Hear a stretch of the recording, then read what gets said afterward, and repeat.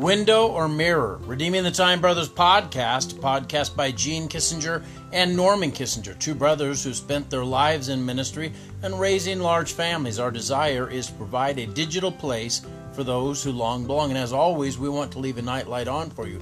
That nightlight is the book of Acts, chapter 3, really the accounting of the birth of the church. Listen to verse 19 and 20.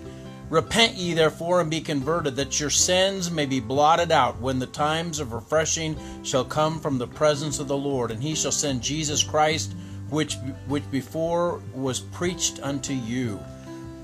Pastor Andy preached this morning on repentance. Boy, that's a theme that needs to be hammered on. I was so glad and heartened by him bringing that timely message to us. And I think sometimes we don't take the message of repentance as seriously as we should.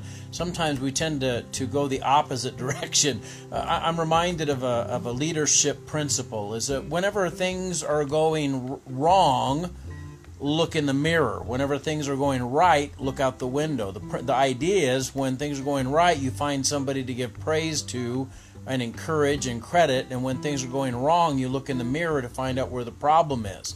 And sometimes we reverse that when it comes to sin issues in our life. When sin is in our life and operating and bringing about the destruction that it brings about in our life, our tendency is to look out the window for somebody to blame for my problems. So instead of owning my problems, we do like Adam and Eve did in Genesis chapter 3, where they were blaming each other and the serpent and everybody but themselves. They weren't owning it. They weren't repenting of it. They were blaming. They were looking at the window. What God wanted them to look at was the mirror so that they could repent. And when they repented, God could do a mighty work in their life. You need to, and we all need to look in the mirror a little bit more and see those areas in life that need to be repented of and changed. Repentance has with it the idea of changing direction 180 degrees. It has an idea of thinking differently about our sin than we used to think. We no longer name our sins pretty names and give them petty excuses.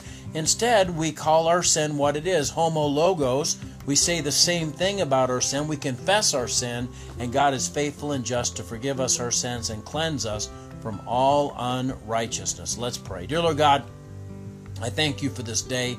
I thank you for these dear ones, and I pray that you'd help us, instead of looking out the window for somebody to blame because of sin and what it gives birth to in my life, help me to look in the mirror and see myself and make the changes that I need to make in my life. Help us all to be more mirror-centric in this. Thank you for all that you've done. Watch out over us in Jesus' name. Amen. Hey, God bless you. I love you, but Jesus loves you so much more. Have a great night.